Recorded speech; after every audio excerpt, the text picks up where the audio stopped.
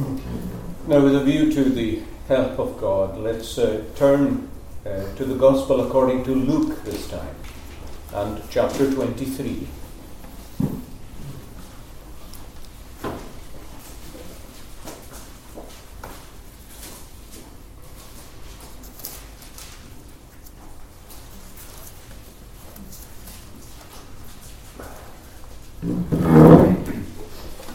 And reading at verse 44, Luke chapter 23 and verse 44.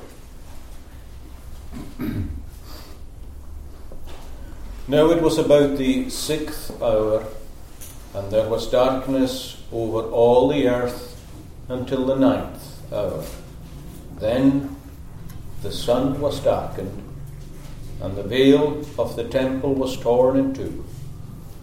And when Jesus had cried out with a loud voice, he said, Father, into your hands I commit my spirit. Having said this, he breathed his last. Father, into your hands I commit my spirit.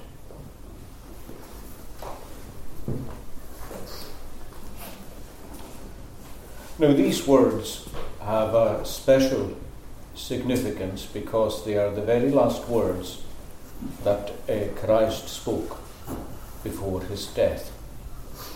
And we expect them, therefore, to carry a very particular importance, and so they do. I suppose they're often eclipsed by the words that he spoke immediately before them. And we know those words better when he said with a loud voice, it is finished. And of course those words are very precious to us, and rightly so. They remind us that the Lord finished the work that his Father had given him to do. And because of that, we are blessed by the finished work of Christ. But they aren't his last words. There's a sense in which you would expect them to be his last words. It is finished. But they are not. Before he expires, he utters these words. And they are, of course, a prayer. Father, into thine hands I commit my spirit. And because they're spoken immediately after such profound words as it is finished, I think they're often overlooked or neglected. But we shouldn't, of course, do that. They're not just a postscript to it is finished. They're to be considered in their own right. They're a separate saying. If you think of Christ's sayings on the cross, there are 7 of them, and this one stands on its own. It's not a part of the previous one. In fact, Luke here records it on its own, that after he had cried out with a loud voice, he then said, Father, into thine hands I commit my spirit. And immediately following that, he bows his head. Now I want us, with the Lord's help, to consider these words together. And I hope we'll see that they are full of instruction for ourselves, and also full of consolation. Now the saying has to do with his spirit or his soul. These two words are interchangeable for the purpose of this sermon anyway. Sometimes the spirit is spoken of as the soul, sometimes the soul as the spirit. They are here the same. He's not speaking about his body, because his body will cease to live, and his body will be in the hands of men, and the body will be buried by men. But here his concern is with his spirit, which is going direct to his Father. And of course the saying has to do with the care of his spirit. He is concerned for the care of his spirit. When he says, into thine hands I commit my spirit, the word commit just means to entrust into somebody's care, to leave it to another. Now, of course, we do that with our own souls. As Christians, we have committed our souls to another. Just as Paul said, I know whom I have believed, and I am persuaded that he is able to keep that which I have committed to him until that day. The word commit there in the Greek is the same as here. That which I have committed to him, he is able to keep it until that last and great day. What is it that he committed? Well, of course, the care of his own soul. That is what we entrust to God as our shepherd. So Christ here is entrusting his soul to his Father. In the previous saying, he had called upon God as God. My God, why hast thou forsaken me? Then he says, it is finished. But now he says, Father, into thine hands I commit my spirit. Now that shouldn't make us think that he is just committing his soul to God exclusively as his Father.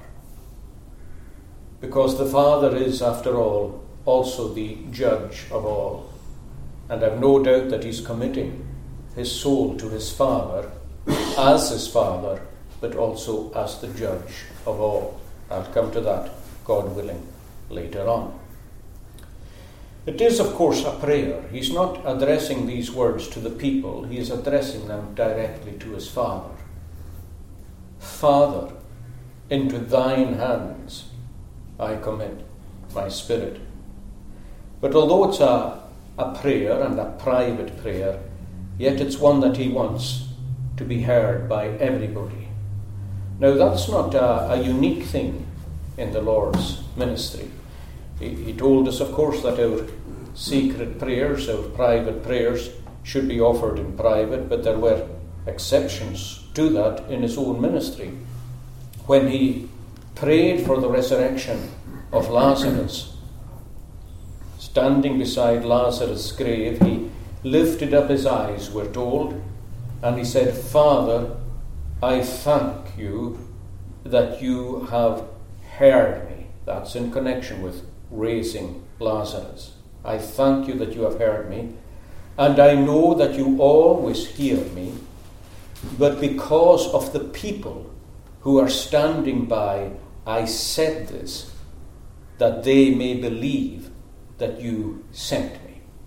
So the prayer of thanksgiving that he is offering to his Father, he offers it publicly for the people's benefit, that they might hear that prayer and recognize that the great miracle he is performing, he was performing in the name of God and by the power of God. Now the same thing is true here. It is a very personal prayer. Father, into your hands I commit my spirit. But he wants everybody to hear it. He wants everybody to hear it. That he has full confidence, knowing where he is going, to whom he is going, and whatever may be done with the body, his soul is going straight to glory and to the hands of the Father. So it's a prayer that's to be heard. And as I indicated there, he wants it to be heard because of the importance of his soul's destiny. Here is a man who's been battered and abused beyond almost all recognition as a man. And he dies a cursed death, evidently so. He hangs upon a tree. It's as though he was rejected by the earth and rejected by heaven. But he wants everyone to know that his spirit is going into the hands of the one who is his Father. After all, his body will still be in the hands of men. And for a time, he himself was in the hands of men. It's an amazing thing to think of Christ throughout his ministry, how nobody was allowed to lay hands on him. At no point do you find anyone laying hands on the Lord Jesus Christ. Nobody could touch him. There was a time in Nazareth when they were so angry with the content of his preaching in his own hometown that they tried to put him down a cliff, but it was impossible for them to do it. He just passed through their midst. And the reason for that is because the time was not yet. They wanted to kill him, but they couldn't kill him because it wasn't time. But when it was time, the Saviour tells us that he was betrayed into the hands of men. It's as though there is a sense in which, although God is always sovereign and over all everything, he passes from the hands of God into the hands of men. And suddenly, because the time was right, they laid hands upon him. As Paul tells us, with wicked hands, they crucified him. In fact, you can say from Gethsemane onwards that he falls into the hands of men. And even after the very point of his death, he is still in the hands of men. It is human hands that take him down from the cross, and it's human hands that bury him. Although I remember when I was here, perhaps I don't know actually how long ago, but I remember preaching on Christ being with the rich in his death. Although he was numbered with the wicked, strangely he was with the rich in his death. It was two disciples who took him down from the cross. And of course they took him down lovingly and carefully, and they embalmed him, and they gave him a funeral that would transcend the funeral of a king. God had a purpose in that. He's preaching something to us in that, without a doubt. Wicked men wanted to take him down from the cross. The Jews would have loved to take him down from the cross and abused the body as they had abused his soul. But God didn't allow that. God put him into the hands of his own disciples and covered that precious body in spices. But nonetheless, it still has to be said that his body is in the hands of men. But the Lord wants to take our attention away from his body there upon the cross and to think profoundly about his soul. Where is his soul going? Where is his spirit going? That's always the question. It's the question that confronts ourselves at death. We see death ourselves. Sometimes we see the dead. Sometimes we see people dying. We hear them die. We hear them expire, even as the Lord Jesus Christ expired. But the question to be confronted is, where have they gone? When they expired, where did they go? And strangely enough, it's a question that's often ignored or neglected, even within the church itself. It's as though the body is all that matters. The body is in our hands. We bury the remains, but the soul has gone to God. And the soul goes to God either for blessing or for cursing. And how often that is forgotten. When we attend a funeral, it's a solemn, solemn thought. When we attend a wake or the house of mourning, where has that person gone? Where is that person? Even now as we lay them in a coffin, where is the soul? The Lord Jesus told us not to be afraid of people who kill the body. And after that, there is no more they can do. Can't touch you beyond that. But I will show you whom you should fear. Fear him who, after he has killed, has power to cast into hell. Yes, I say to you, fear him. So as the Lord prays, he wants the crowd to know that whatever befalls his body, his spirit is out of men's hands, and he is in the hands of his Father.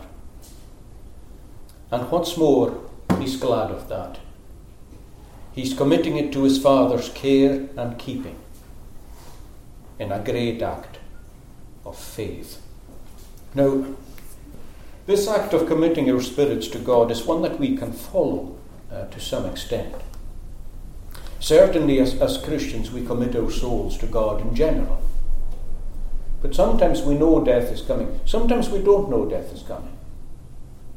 Death can overtake us.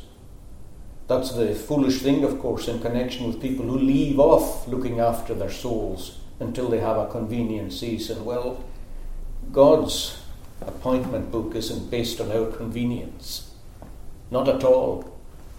We need to be ready. But sometimes we know it's coming. We know it's coming.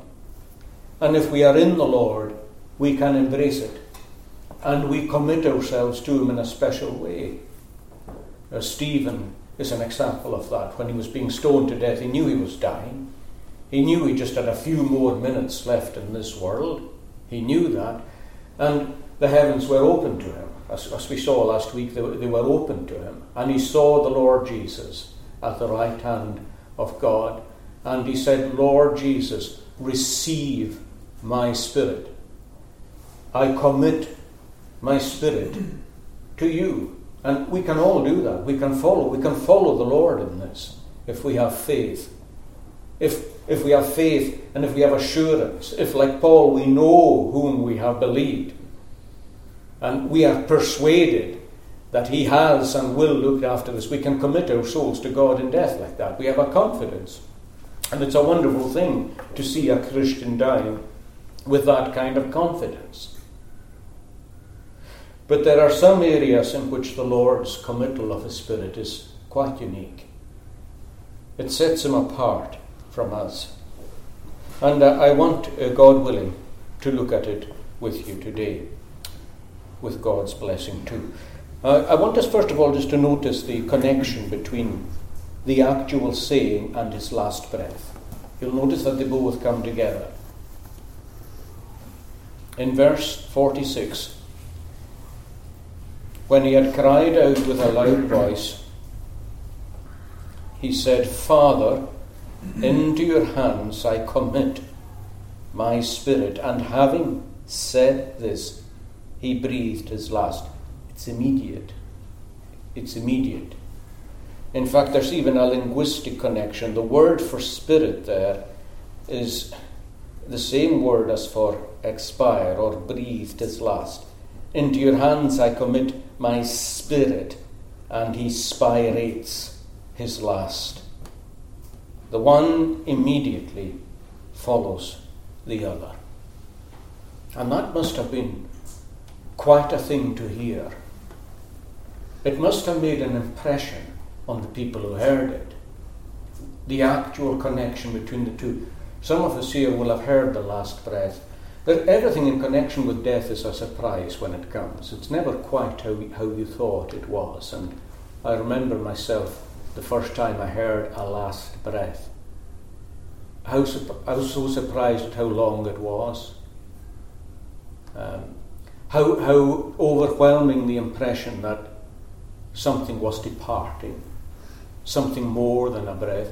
Same kind of impression that you have in connection with a body. That something more than mere animal life, if we call it that, has departed. Something more. The same is true with the breath. It's astonishing to hear. But there they heard strong words.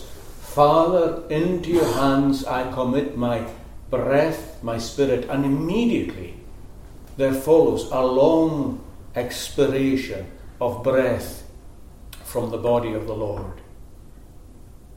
After he bows his head. Because his head didn't fall like Stephen going on his knees deliberately. He didn't fall. The Lord bowed his head and breathed out his last.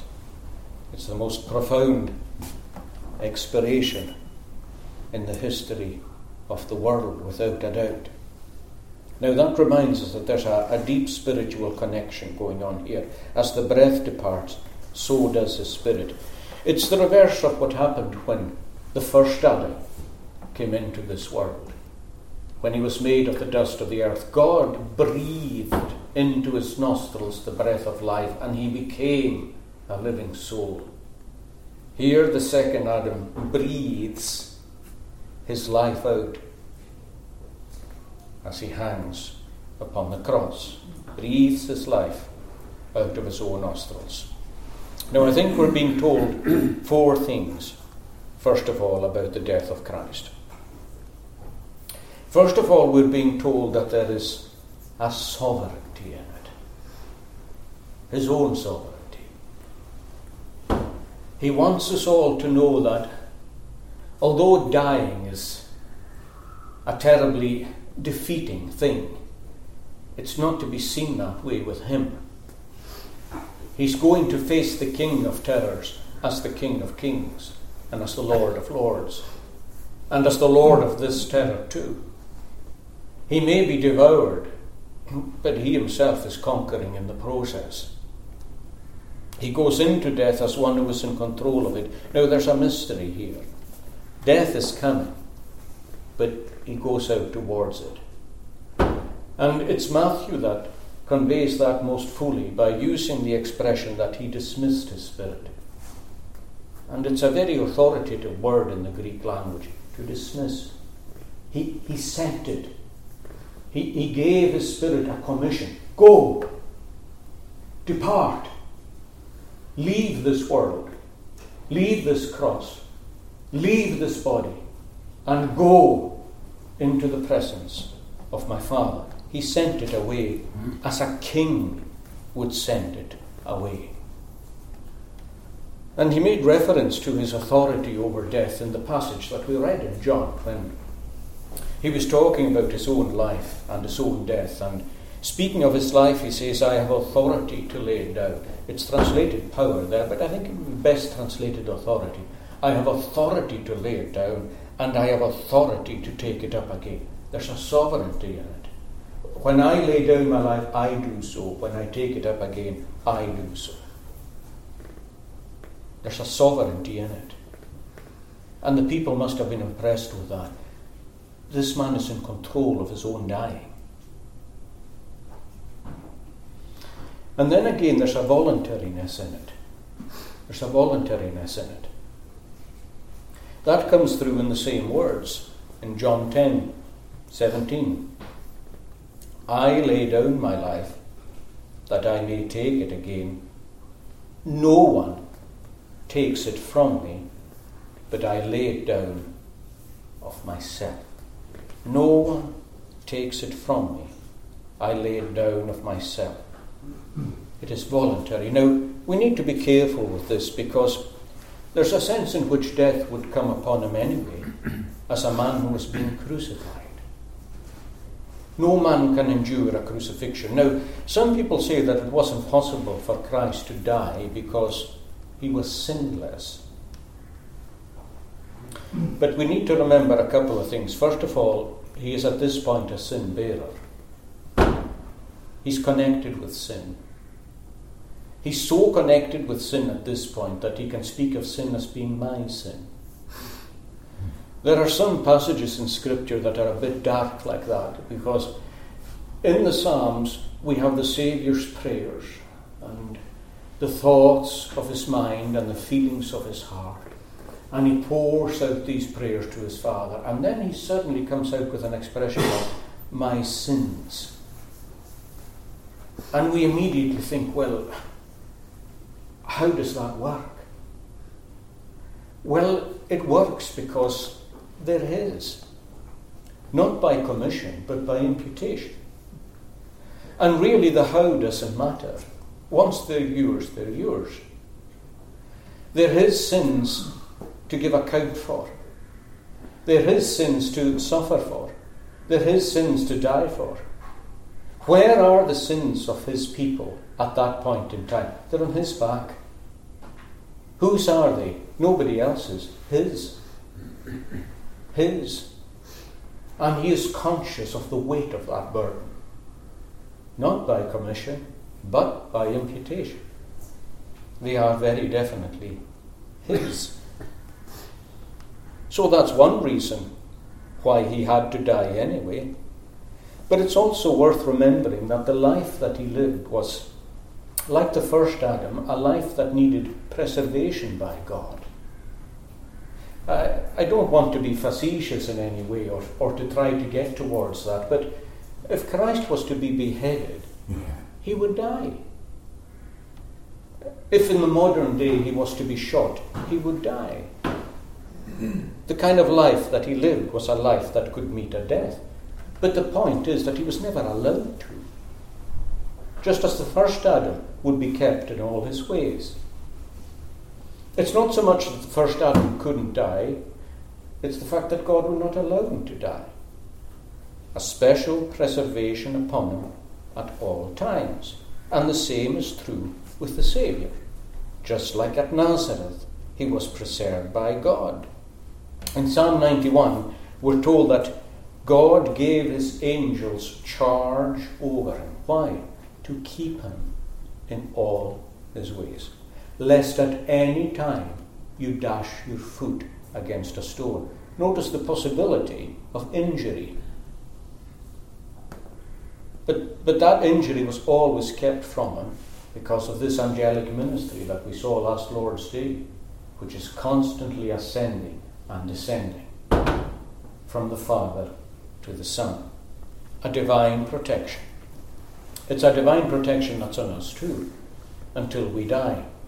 One of the Puritans said, I can't remember the exact word that he used, but it was essentially to the effect that we are all indestructible until we die. God doesn't allow our life to be taken until it's time for our life to be taken. There are countless ways in which we could all have met our death. None of us knows how close we've been to it at various points of time. But God gave his angels charge over us too, to keep us in all our ways. Sometimes it's milliseconds and you don't know it. A dangerous situation, a wayward car, a reckless moment, hundreds of these, hundreds, but you're indestructible until the time comes for God to take you away. Well, so it is with the Lord Jesus Christ. Crucifixion would have killed him. But at the point at which death is coming, he makes a special move towards it, to show that he has chosen it, that he would never be in this position had he not chosen to be in this position. I am yielding myself to the King of Terrors. He embraces death, and he does it for our sake. I think it's important at the same time to note that there's a sense, and it's only a sense, in which this process could have been stopped by the Lord. Only a sense. It's a complicated question because it becomes very philosophical and very deeply theological. Let me just refer you to what happened when Jesus was arrested. When Christ was arrested, you'll remember that Peter took out a sword. Now, the disciples had these two swords, and they were conscious that difficulty was coming. And Peter took out a sword, and he cut off the servant of the high priest's ear. And as I've often said, that's not because his aim was good, but because his aim was bad. He wanted to do a lot more damage than that. But he cut off the high priest's ear, and the Lord stopped him. The Lord stopped him. Of course, he healed the man's ear, but he turned and said to Peter to put away your sword. Put away your sword. And he said to him, do you not think that even now I could call on my Father, who would send 12 legions of angels? But how then could the scripture be fulfilled? But you'll notice what he says though. Do you not think that even now I could call upon my Father? He won't. It's not in his portion to do so. But he wants Peter to understand that that's who he is. At every single point of his suffering, that's who he is. Somebody who had the power, as it were, to extricate himself from it. And the same is true on the cross. Come down from the cross and save yourself, they said. And why couldn't he? He had the power to do so, just like he had the power to turn stones into bread. Satan said, cast yourself from the temple, because he has given his angels charge over you. Satan knew the scripture, of course. He knew Psalm 91. He knew that Psalm 91 was about the scripture, which is more than some Christians do. And he said, throw yourself off. Watch his protection. Trust his protection. Maybe you doubt his protection. Here you are in a wilderness, surrounded by wild beasts. You're starving and famished. Are you sure God really cares? Are you sure God really loves you? I was once glorious as you are. But the Lord did not tempt his Father. He did not put himself into a position where he should not be, just to test his Father's love, just as we must never put ourselves into positions in which we should never be, just to test our Father's love and commitment to ourselves. Never. That is to test or to tempt the Lord our God. And neither would he on the cross. But there's that sense in which, even on the cross, as he's just about to expire, you could envisage him turning and saying, do you not think that even now I could call upon my Father, who would send 12 legions of angels, but the same would be true? How then would the scripture be fulfilled? No, I am here because I chose to. And weak as I am, let me die at the precise point of death in a way that shows that this could have been very different. That with a word of my power, I could destroy all my enemies. I am here because I choose to, and I am here for your sakes. That's true for us today. It's also true of so many people around the cross there when he said, forgive them, for they know not what they do. It's quite a thought to think that the wicked hands that were crucifying him, many of them were the ones for whom he was actually dying at that point in time. It's an astonishing thought. And when it comes to the greatness of God's love, who can fathom that? So as death is sovereign, it's also voluntary. As well as being voluntary, it's also, and this is connected, it's sacrificial. Now, the reason I'm emphasizing that it's sacrificial, well, it's a particular reason. Because I've heard some people, this may be unthinkable to most of you, it's unthinkable to me too, but I've heard some people describe the Lord's death as technically a suicide. It should never be described as a suicide.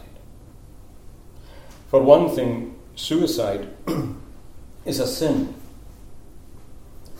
All these words that end in C-I-D-E, coming from the Latin, are sin. Homicide is the murder of a man. Fratricide is the murder of a brother. Matricide, murder of a mother. Patricide is the murder of your father. Suicide is murder of yourself. It's the murder of yourself. And some people say, well, if he dismissed his spirit like that, is that not suicide? No. You never call sacrifice suicide. There is a coming together of the natural and the spiritual here. There is the expiry of the body and the dismissing of it by the Lord. The two things are working together, but in such a way that makes it a sacrifice. Let me just highlight the difference for you like this. Let's suppose someone threw a grenade into this room. And let's suppose one of you fell on top of that grenade to absorb the blast and to spare the rest. Would you call that a suicide? Never. Would you put that in the epitaph? Would you write it on the obituary that he committed suicide for other people's sakes? No. The word suicide is not applicable. That's not the murder of self. That's the giving of self. It's the giving of self for others. Giving your own life for others, not taking it away when you ought not to take it away. It is giving it for others. That is what the Lord did. And these things are differences like that are quite important to remember. People very often confuse things that are alike. People say that Elijah had suicidal thoughts underneath the juniper tree.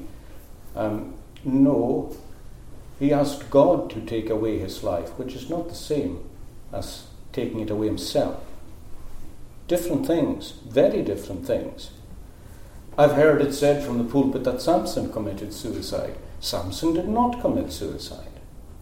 Samson gave himself as a sacrifice in the Lord's cause when he pushed out the temple pillars. Yes, of course it led to his own death, and he knew that, but it wasn't a suicide. And neither is the Lord's death. This is a sacrifice the like of which the world has never seen. It wasn't to save good men that Christ died. I mean, for a good man, Paul says, some may dare to die. Yes, you might summon up the courage to die for a good person. You might do that if you really loved that person. Most of us perhaps have people in our family that when we're pushed to it, we would die for them. Yes, some would. But God commendeth his love to us, in that while we were yet sinners, Christ died for us. Now, what that is telling us is that Christ's death has in view not good people, but sinners, that he is going to make good people. But at the point of his death, that's not how they're viewed. They're viewed as they are. While we were yet sinners, it's in that condition that Christ died for us. It's not as though he saw us repenting and changing and becoming wonderful and then saying, oh, in that case I'll die for them. But he died for a people in whom there was nothing. Nothing in me, nothing in you. And God commends that kind of love. That's what makes the love of God so remarkable. I mean, can you follow that or me? I struggle. I mean, certainly the Bible tells us to love as God loves, but who can go to that extent?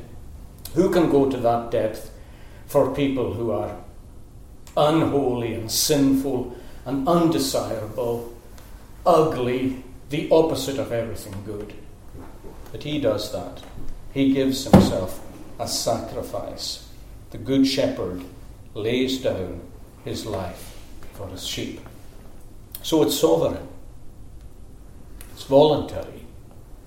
But although voluntary, it's sacrificial, not suicidal. It is also, of course, obedient.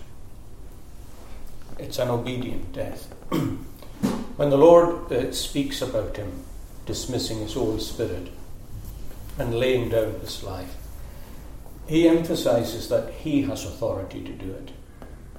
But then suddenly he says, this command I have received from my Father.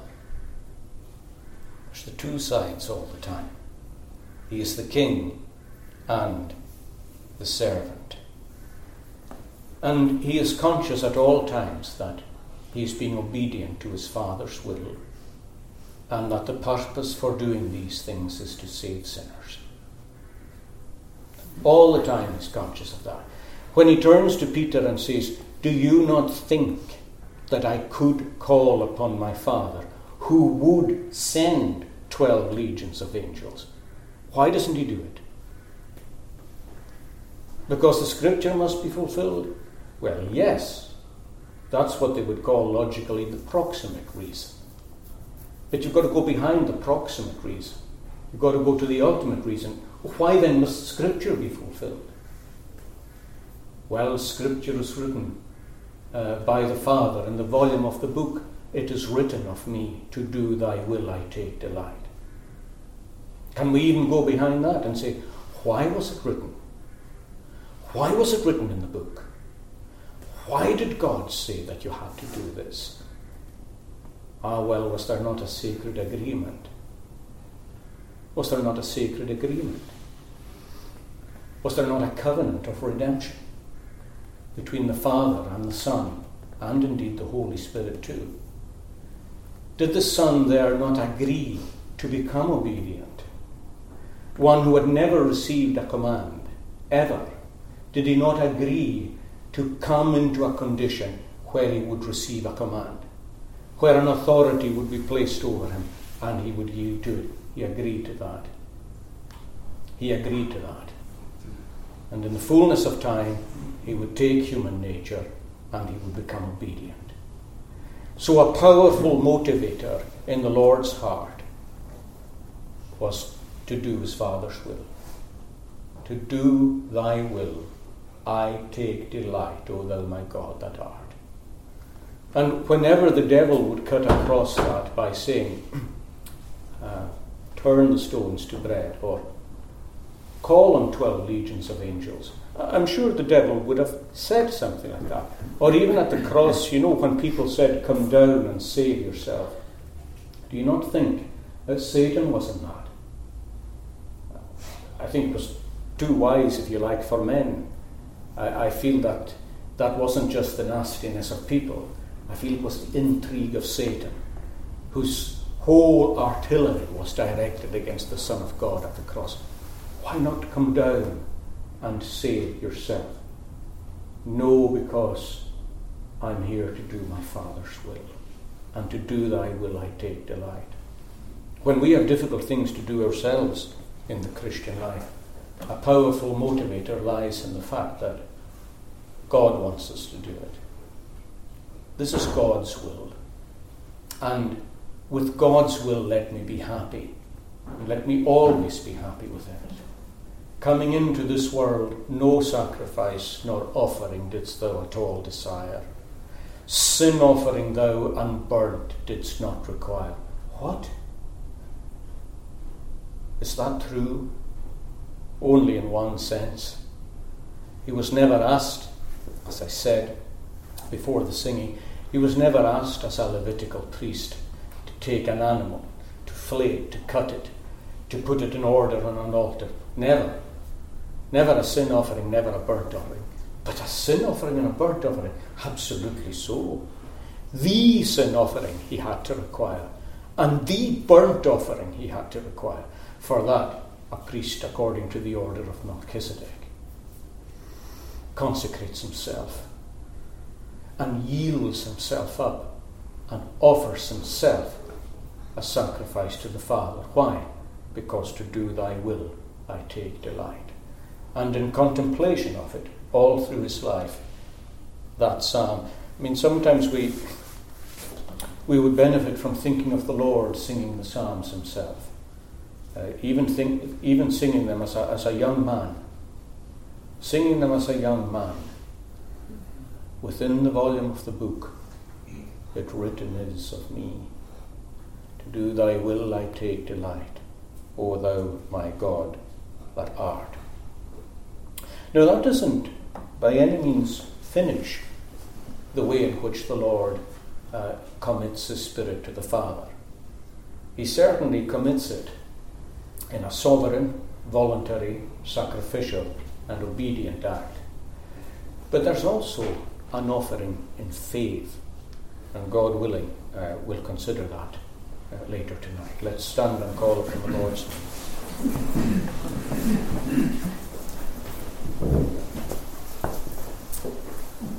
O Eternal One, enable us to find gratitude in our own hearts for such a committal as this. One who was willing to die. And when you created the first man, that body and soul ought never to have been separated. For they were made to be united forevermore, but sin brought in that separation. And with it came death. And so our Saviour had to die too. And we are thankful that he looked at the King of Terrors and that he advanced towards him.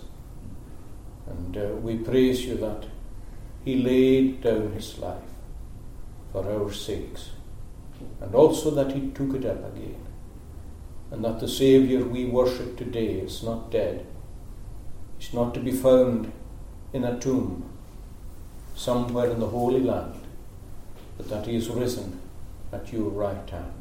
Continue with us in our deliberations on these things this evening, we pray, in the Redeemer's name. Amen.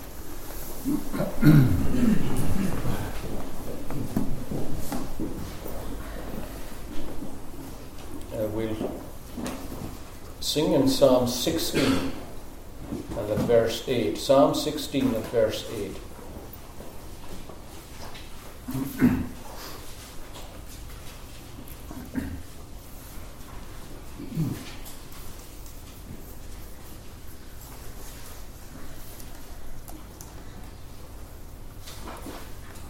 Again, the Saviour's words.